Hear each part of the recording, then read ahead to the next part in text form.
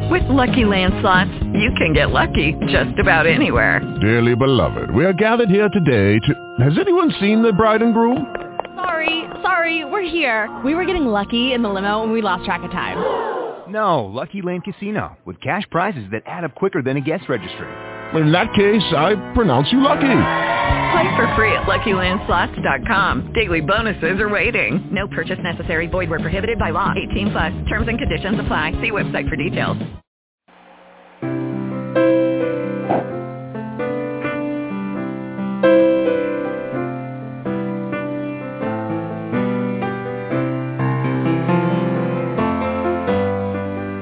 Good day, and welcome to Healing in the AfterLoss.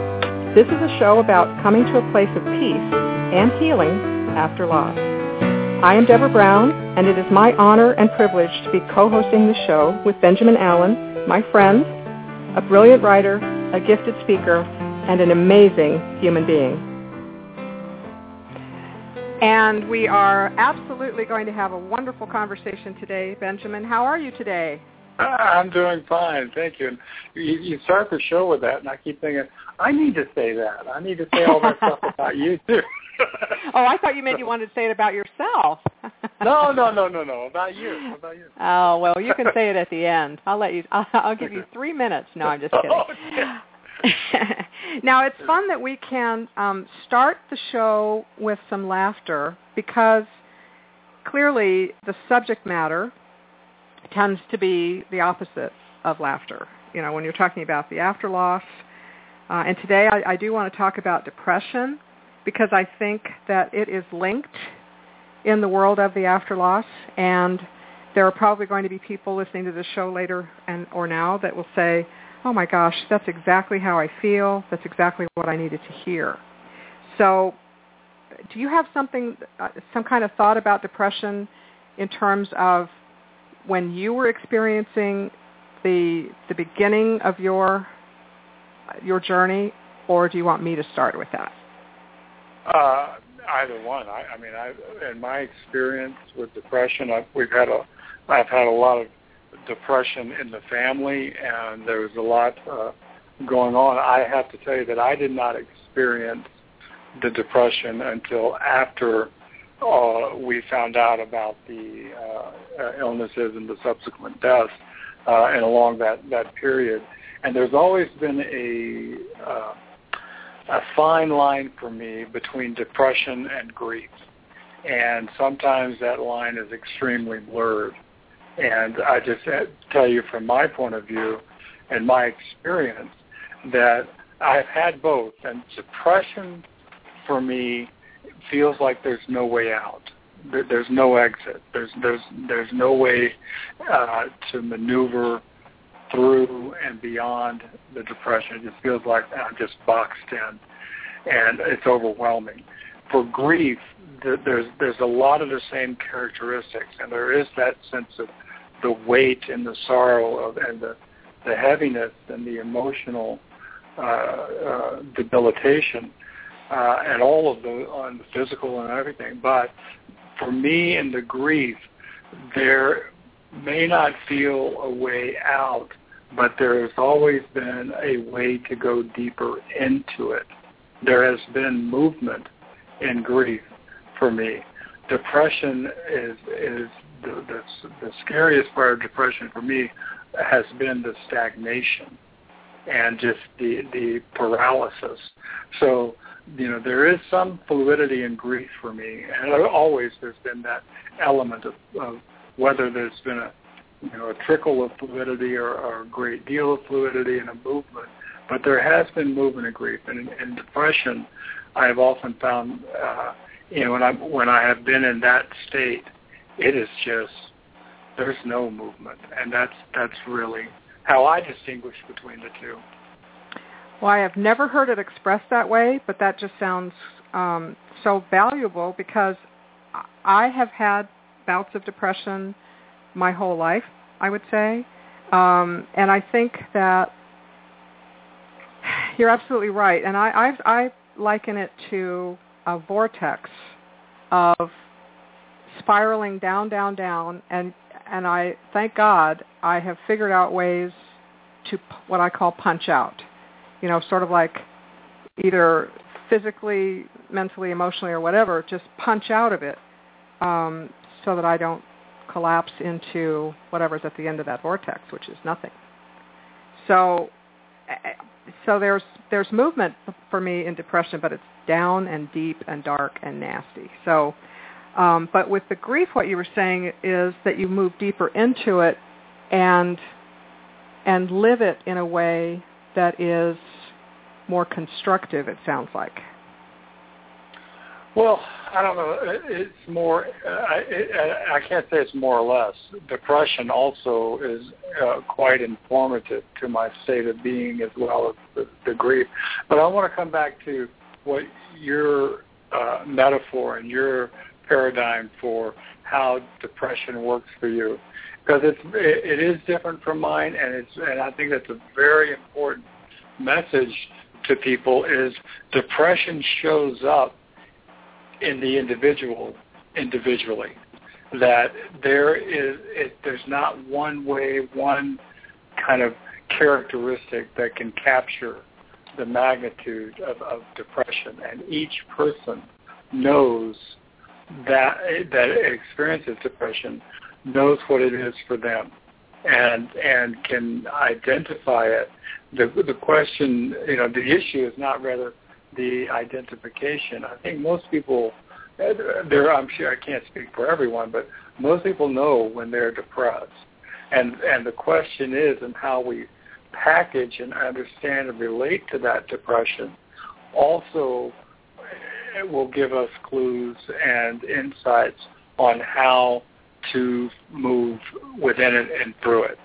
So it's really important when we talk about our depression, you relate to it different, but I bet you if we sat down and compared notes of what it's like to be depressed, we would probably come up with a lot of parallel experiences. I'll tell you why it's kind of cool that we seem to be on the road to doing that, if you don't mind, is because, let's face it, we just lost Robin Williams to depression that did not end well, clearly. I mean, and a lot of people won't talk about it. A lot of people won't admit if they are depressed because there's not just the stigma, but it does set up in the other person that you tell.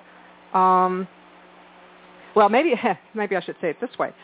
For me, I think it makes the other person think less of me, which is an interesting thing to say, and maybe it doesn't.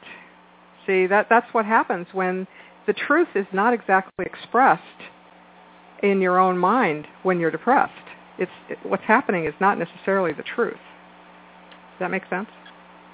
Yeah, very much so. I mean, it can be a very skewed reality, and what the message is that we give ourselves may not be congruent with the world around us, and probably aren't. There's a lot of self-messaging that is incorrect, and I heard someone say, "I don't have to believe everything I think," and and that's true, and and I often pause and step back and go, wait a minute, this is what I think, but I'm not sure if this is right. I'm not sure if this is reality. And so, there is that. And there's that sense of, we may be bouncing around a bit here, and we can talk about this later, but on the aspect of, in that depression, feeling there's no way out and no one can get in, that is not necessarily true. And that's what I think when moving toward the suicidal ideations and the potential that is that I am all alone. There is no one out there.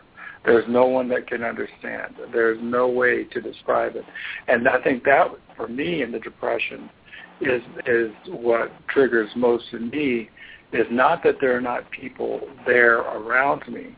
It's that I can't reach them and they can't reach me, and I can't describe what I'm going through. the words are gone, and it's just that distance between me and the world around me is so great that it's not like I don't want to not share.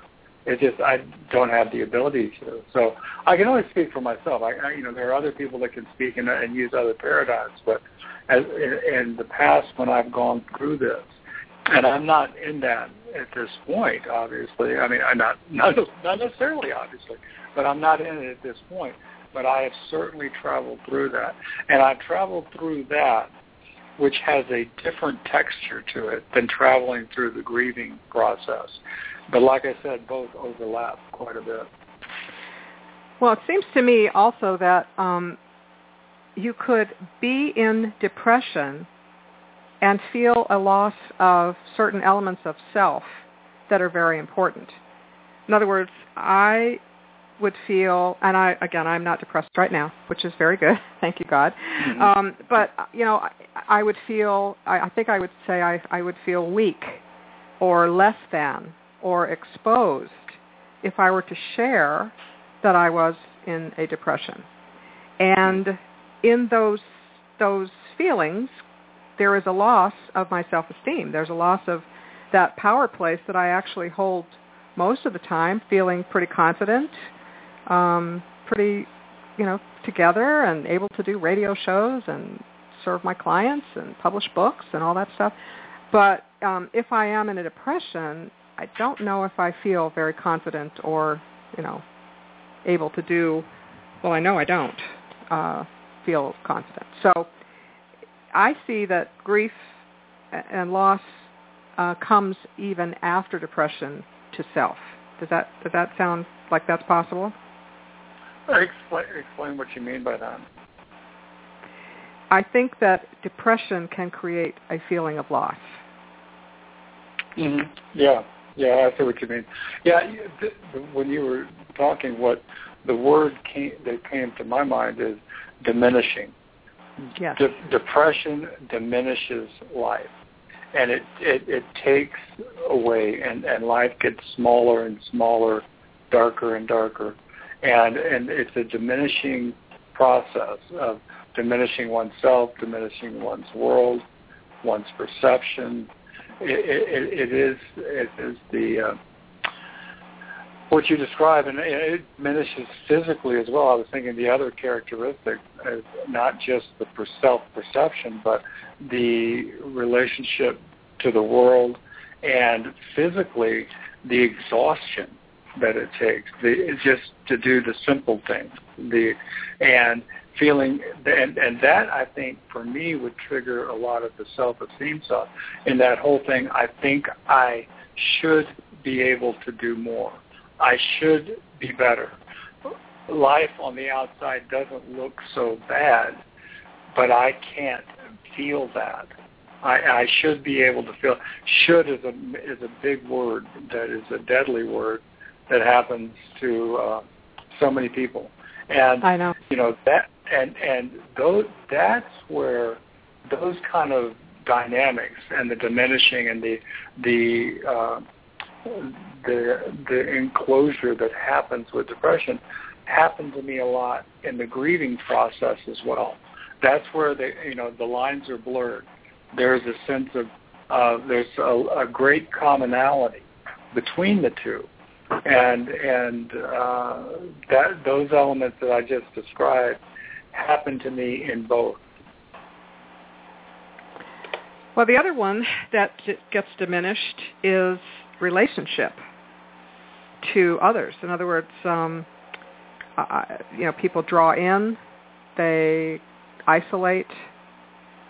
I draw in, I isolate, and then my relationship with others, my relationship with joy is diminished. So you said it diminishes life, self, world, perceptions, physicality, kind of exhausted. But then there adds a relationship aspect, and now you've got yourself a real hole to climb out of. So, and then the shoulds kick in, and when the shoulds kick in, like you say, oh my goodness, you can should yourself to death. Yeah, it's a terrible word. Should is not reality. Should is an expectation of something that's not reality, and I should be this or this should happen. Just that word just indicates it's not happening, and it isn't what it's supposed to be.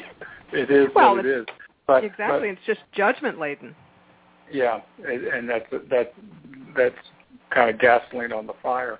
But the thing that you talked about around relationships, I have really looked at this quite extensively in my own life and done a lot of reflection on this, the difference between isolation and solitude.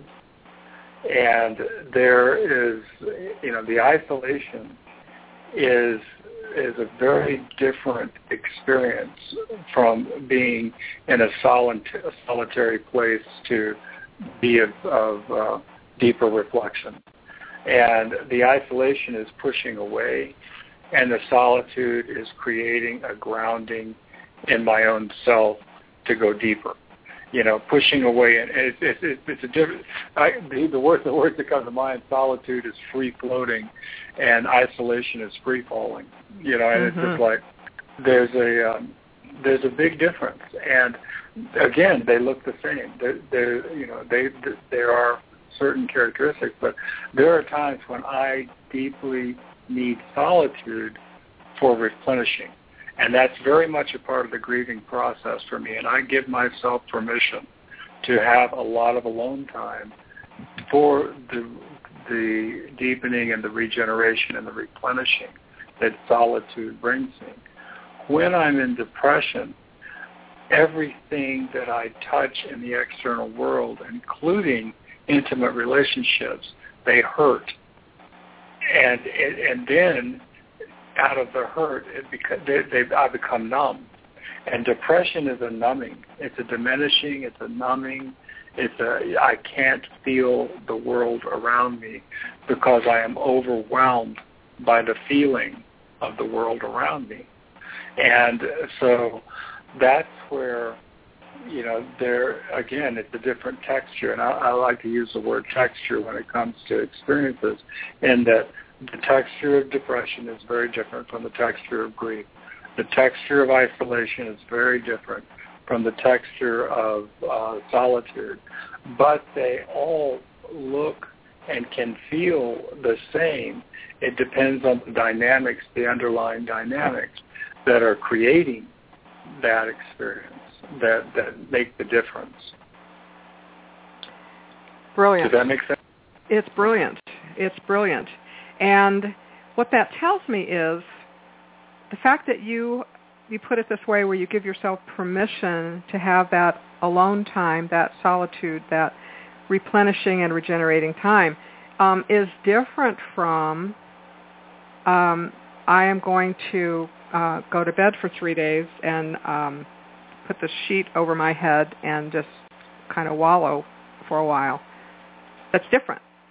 And it's much more, I use the word productive in a more utilitarian way than any of this is, but it's very productive to say, I am feeling like some solitude would be a good thing for me. I need to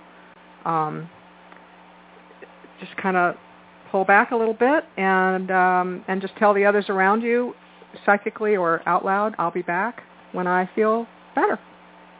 Yeah, and that is a permission thing, and also the word that I use instead of this is more productive. This is more healing.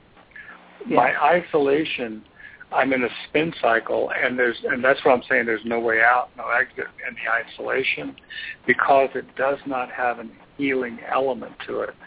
Solitude has a healing element to it, and I will tell Rachel, my wife, I will say, look, I need some time alone, and and she's fine with that. She has her own alone time. She has her own processes, and to be able to verbalize it and say, this isn't about you. This is about something I need to go through. The isolation is leave me alone. Go away. The solitude is I need to step back, and I will return. And we will be able to communicate later. But I need this alone time. I got some things to process through, and that's what solitude gives me, is a way through. Where isolation, I can't, it just there's not a healing element to that when I'm pushing the world away. When I'm creating a space in solitude that gives me space from the world in order to find my own rhythm and understanding and renewal, to be in the world, that's the healing element. Wow. All right, so here's another question. When you are depressed, do you have that same sense of self-care and that same sense of putting yourself in a solitude versus an isolation mode?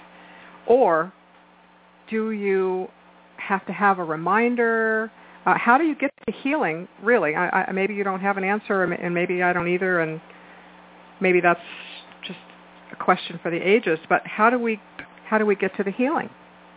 Well, the thing for me is, I don't see. This may be contradictory to what I just said, but isolation and solitude are both self-care. I'm just trying to do the best I can. Everyone's trying to do the best they can. And if isolation is where I need to be because I don't have the facilities internally or externally to be in solitude, and I have been in isolation. I have been like, please, God, the world, just go away. But as I lean into the isolation, as I continue, that's where your metaphor of spiraling, there is movement in the isolation, in the depression. If I move and inch my way through that, there will come an exit. It's about being authentic. It's about being real. It's about being in non-judgment. There are times when it's not either or for me. It's not either depression or either grief or either solitude or either isolation. It is a both and. I can slip into one. It's just what I find is that as I am experiencing it with intentionality and awareness, I can now detect the difference. And so that gives me different perspective and a different tool for each one. I'll go into isolation. Boy, do I want to, just put the sheets over my head and say the world, the world is not invited to my party. And let me also say this: that depression is not a pity party. It is not. Depression is not for me an woe is me and just get over it kind of thing, or you're just too self-absorbed or anything of that nature. It is a survival technique in an overwhelming world. And so when we are in survival mode, that, we do what we need to do, and we're just doing the best we can. So, I don't sit there and go, I'm depressed, there's something wrong with me. That's really a tragic way to, and I think that's what you were talking about, Deborah, when not being able to reach out because there's that perception that depression, there's something wrong. Yes. You as in generic you are not measuring up, and so I have looked at depression as something that says this is just part of life. This is here to guide me somewhere and to give me some kind of insight or some experience that I am inviting into my life through the depression, through the isolation, to find a deeper way and a more expansive way to live my life. When we talk about suicide and the elements around that, and I've known people who have taken their own lives, and I've certainly thought about it myself in the past, and that's not a foreign subject for me. But what I found in my own experience is that, for me, that wanting to die I realized it wasn't that I wanted to die. It was that I just couldn't live. And that's what was, and sitting on the precipice of, am I going to live or die? And making that choice of whether to take my own life or not. That, there's an account of that in the book, that that Out of the Ashes, that of that experience of coming to that place. It wasn't that I wanted to die. I just didn't know how to live anymore. I couldn't live. I couldn't live in that anymore. And not only the external circumstances of our lives, but the internal coping or lack of coping mechanisms that I had. So it is a yearning for life that I saw in me that wanted me to take my life, which is rather paradoxical. It is. Well, thank God you did whatever you did to go the other way, clearly. I have had one point in my life in the early 90s where the thoughts of suicide were, and I won't say regular, but came up a few times. And thank goodness my mother had taught me something that whenever I would think about not being able to live anymore or whatever, and I do understand that is exactly how I feel as well. It's not that I want to die, it's just I can't do this anymore. And what I was going to say was, my mother said, people who commit suicide walk in the shadows forever. In other words, they don't rest in peace. And I thought, every time I would think about it, I would think to myself, but I really do need to rest in peace. I do not want to walk in the shadows. And that would always be like an overlay over whatever else I was feeling. So I think what I'm saying is having like a bellwether or a little bell, let's put it that way, a little bell that goes off is very helpful, because that was the bell for me. It was like, oh, wait, I don't want to walk in the shadows. So maybe that will help someone, just having that thought. Well, it may, and that is a good point, that every one of us has something that hopefully transcends that level of despair, and and the thing that comes to mind is that whatever that is, whatever is that can transcend that, there are always elements in every situation. That's where the exit is. The transcendent is the exit. And that may have been a transcendent point for you in that, and that from your perspective, that if you had committed suicide, you would not rest in peace. That is not necessarily the case for everyone, and that's right. And that's certainly not my perspective of when someone takes their own life.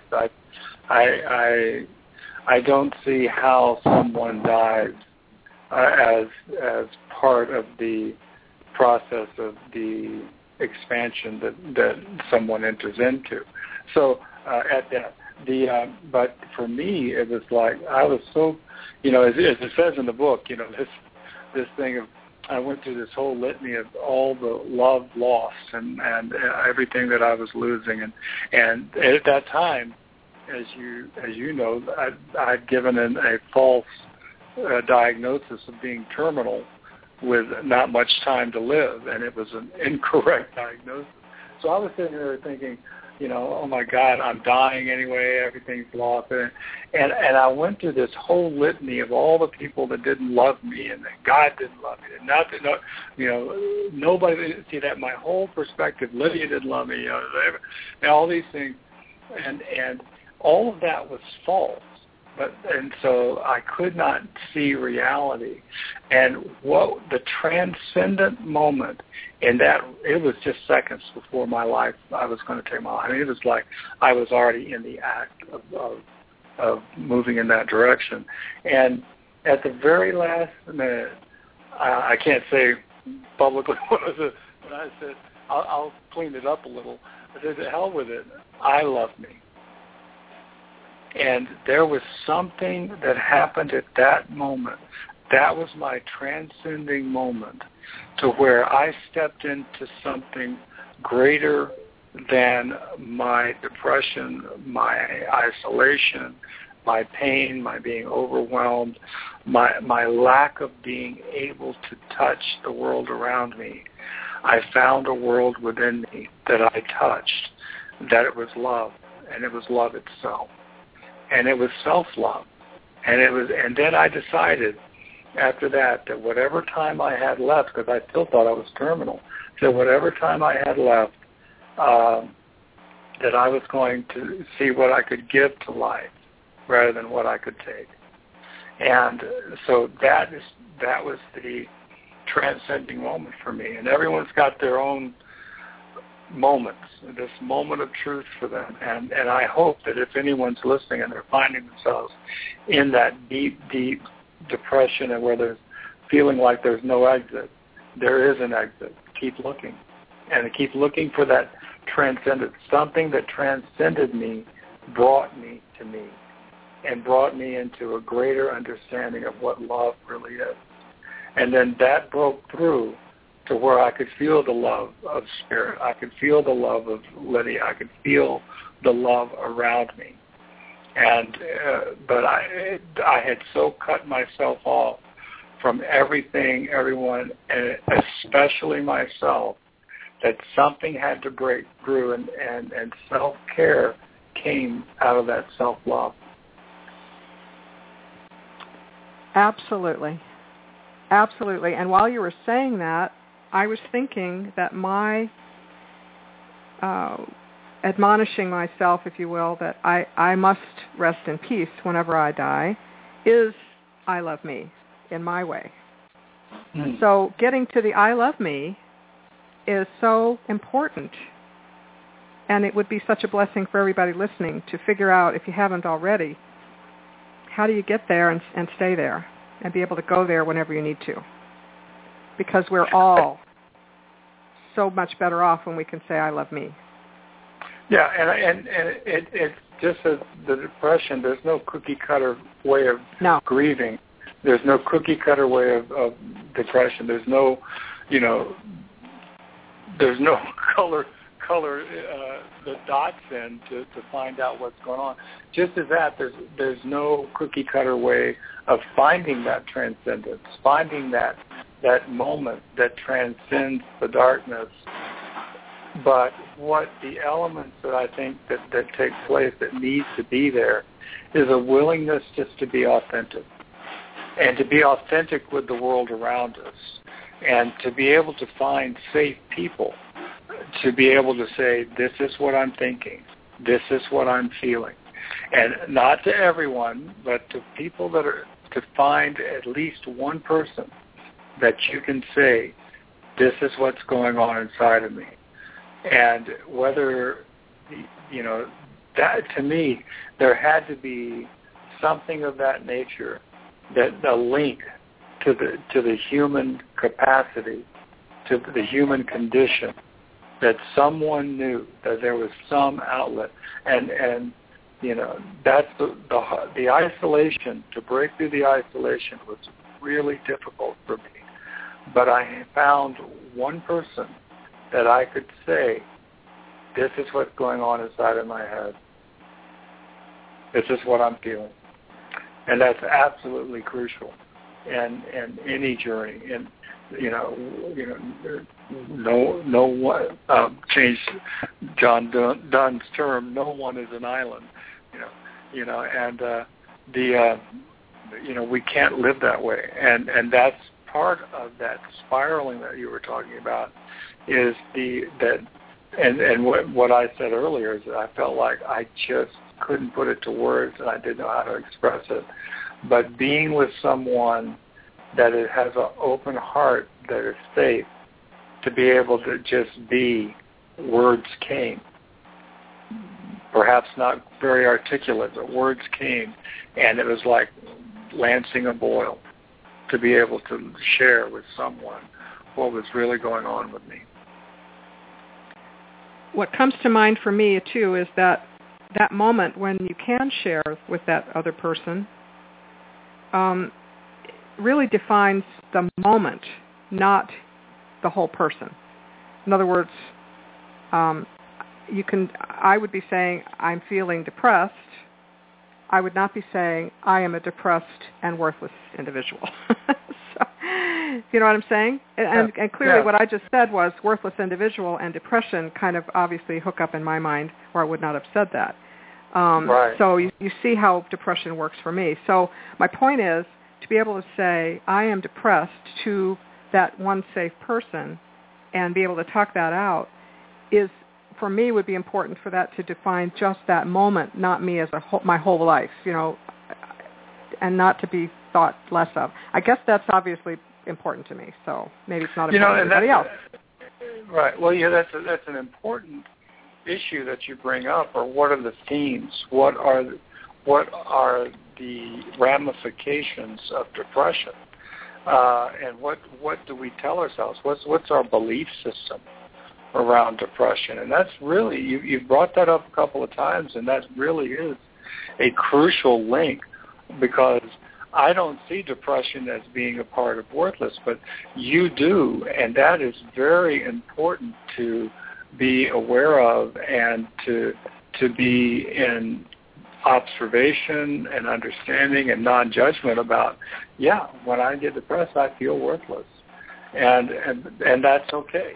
That's not like, you can't make a right by saying something's wrong. You know, it's just like, it's not wrong. It's just what it is. And in your dynamic, that shows up, and that is something, to be able to say that here is incredibly powerful and incredibly healing, just to say it to another. When I get depressed, worthlessness shows up.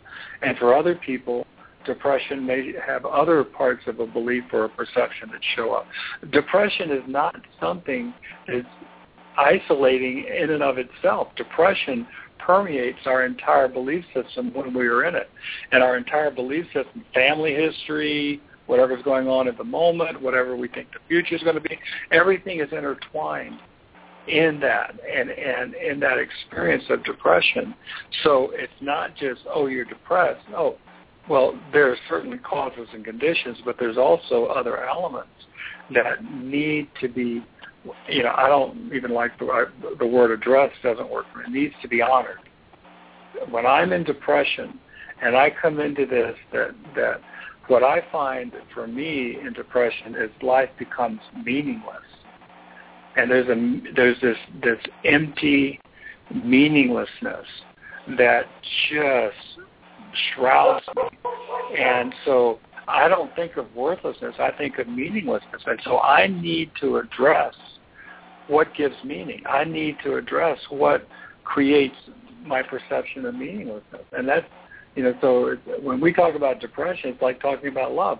We all have different understandings of it and different expressions of it and different definitions for it. So it's not like we could be talking past each other. And when we reach out to someone around us, the best thing that I experience and what I want to give the experience to another is just a space of non-judgment, a space of love, to where whatever they're experiencing is honored and heard, because that's what I needed. I needed not to be fixed, but to be heard.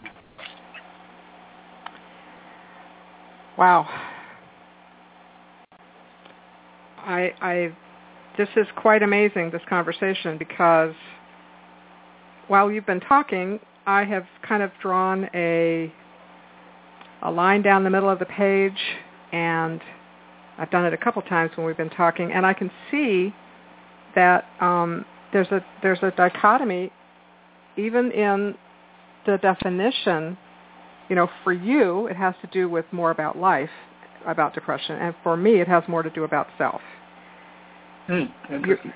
Meaningless versus worthlessness in that chart that I was drawing, and it's very interesting. And what it tells us is, this is part of the reason that people maybe don't talk about it very much, or they don't want others to know, or they don't reach out because the language isn't right.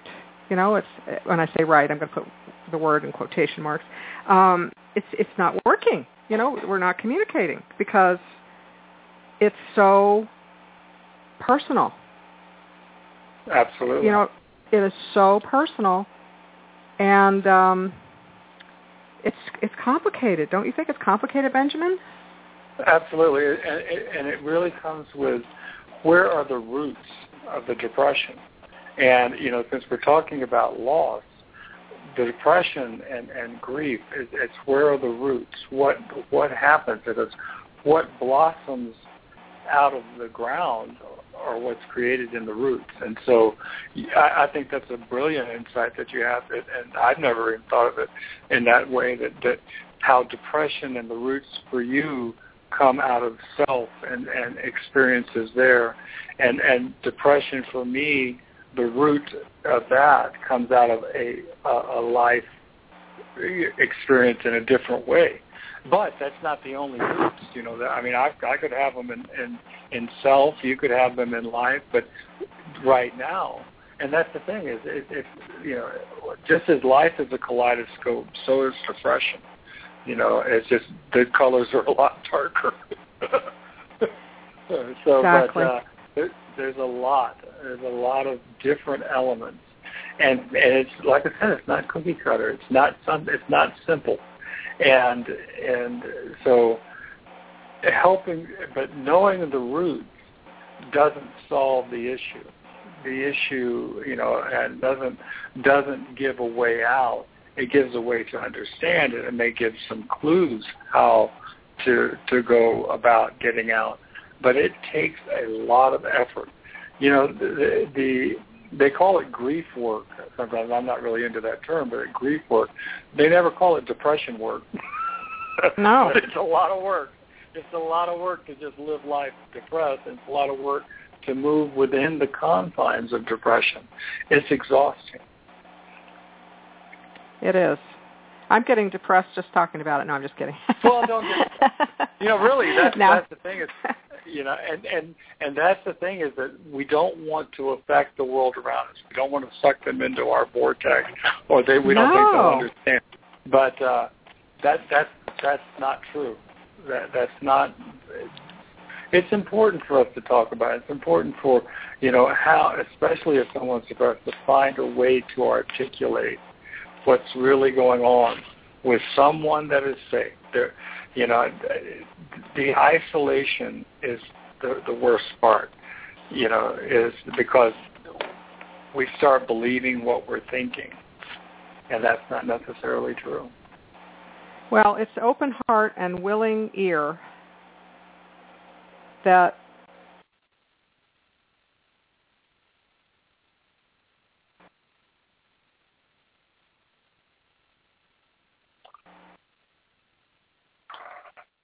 Hello? I don't know if you're there. I don't know if it's still recording. Are you there? Yeah, I'm here. Something stopped. Oh, okay. Well, I was saying open heart, willing ear. Did you hear that?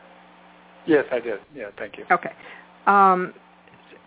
Is all we can do. It's all we can be to another. I really do think that's so important. That's true. That is very true. And, you know, it's interesting how depression creates that aloneness. And there is a need for that aloneness and to go through that and to embrace whatever's going on. But that aloneness gravitates to others. That there is this, as human beings, we are magnetized and to each other in a very interesting dynamic, and we need each other.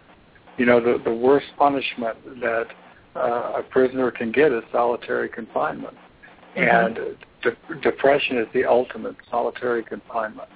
And to reach out and get beyond that, you know, that is the hope and the goal that I've always had, that I know I'm in isolation.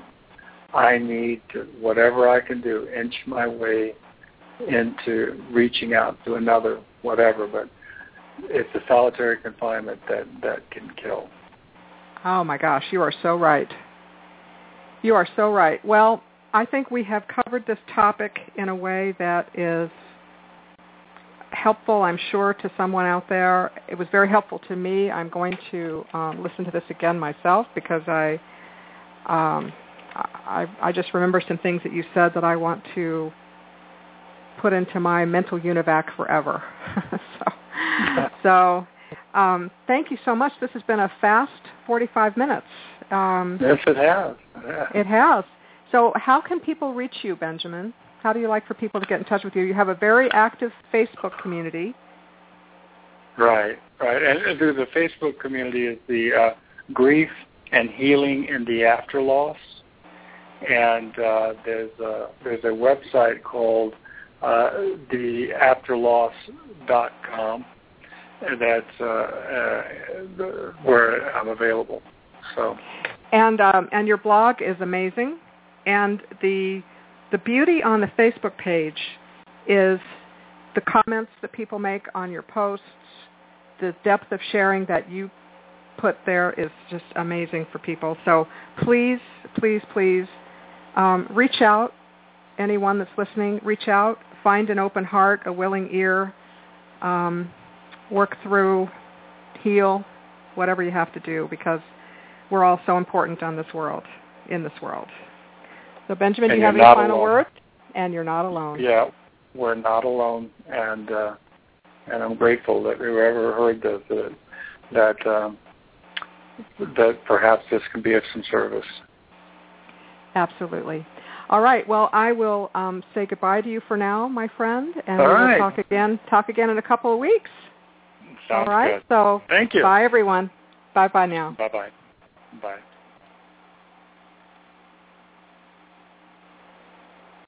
With the Lucky Land Slots, you can get lucky just about anywhere. This is your captain speaking. We've got clear runway and the weather's fine, but we're just going to circle up here a while and get lucky. No, nothing like that. It's just these cash prizes add up quick. So I suggest you sit back, keep your tray table upright, and start getting lucky. Play for free at LuckyLandSlots.com. Are you feeling lucky? No purchase necessary. Void where prohibited by law. 18+ terms and conditions apply. See website for details.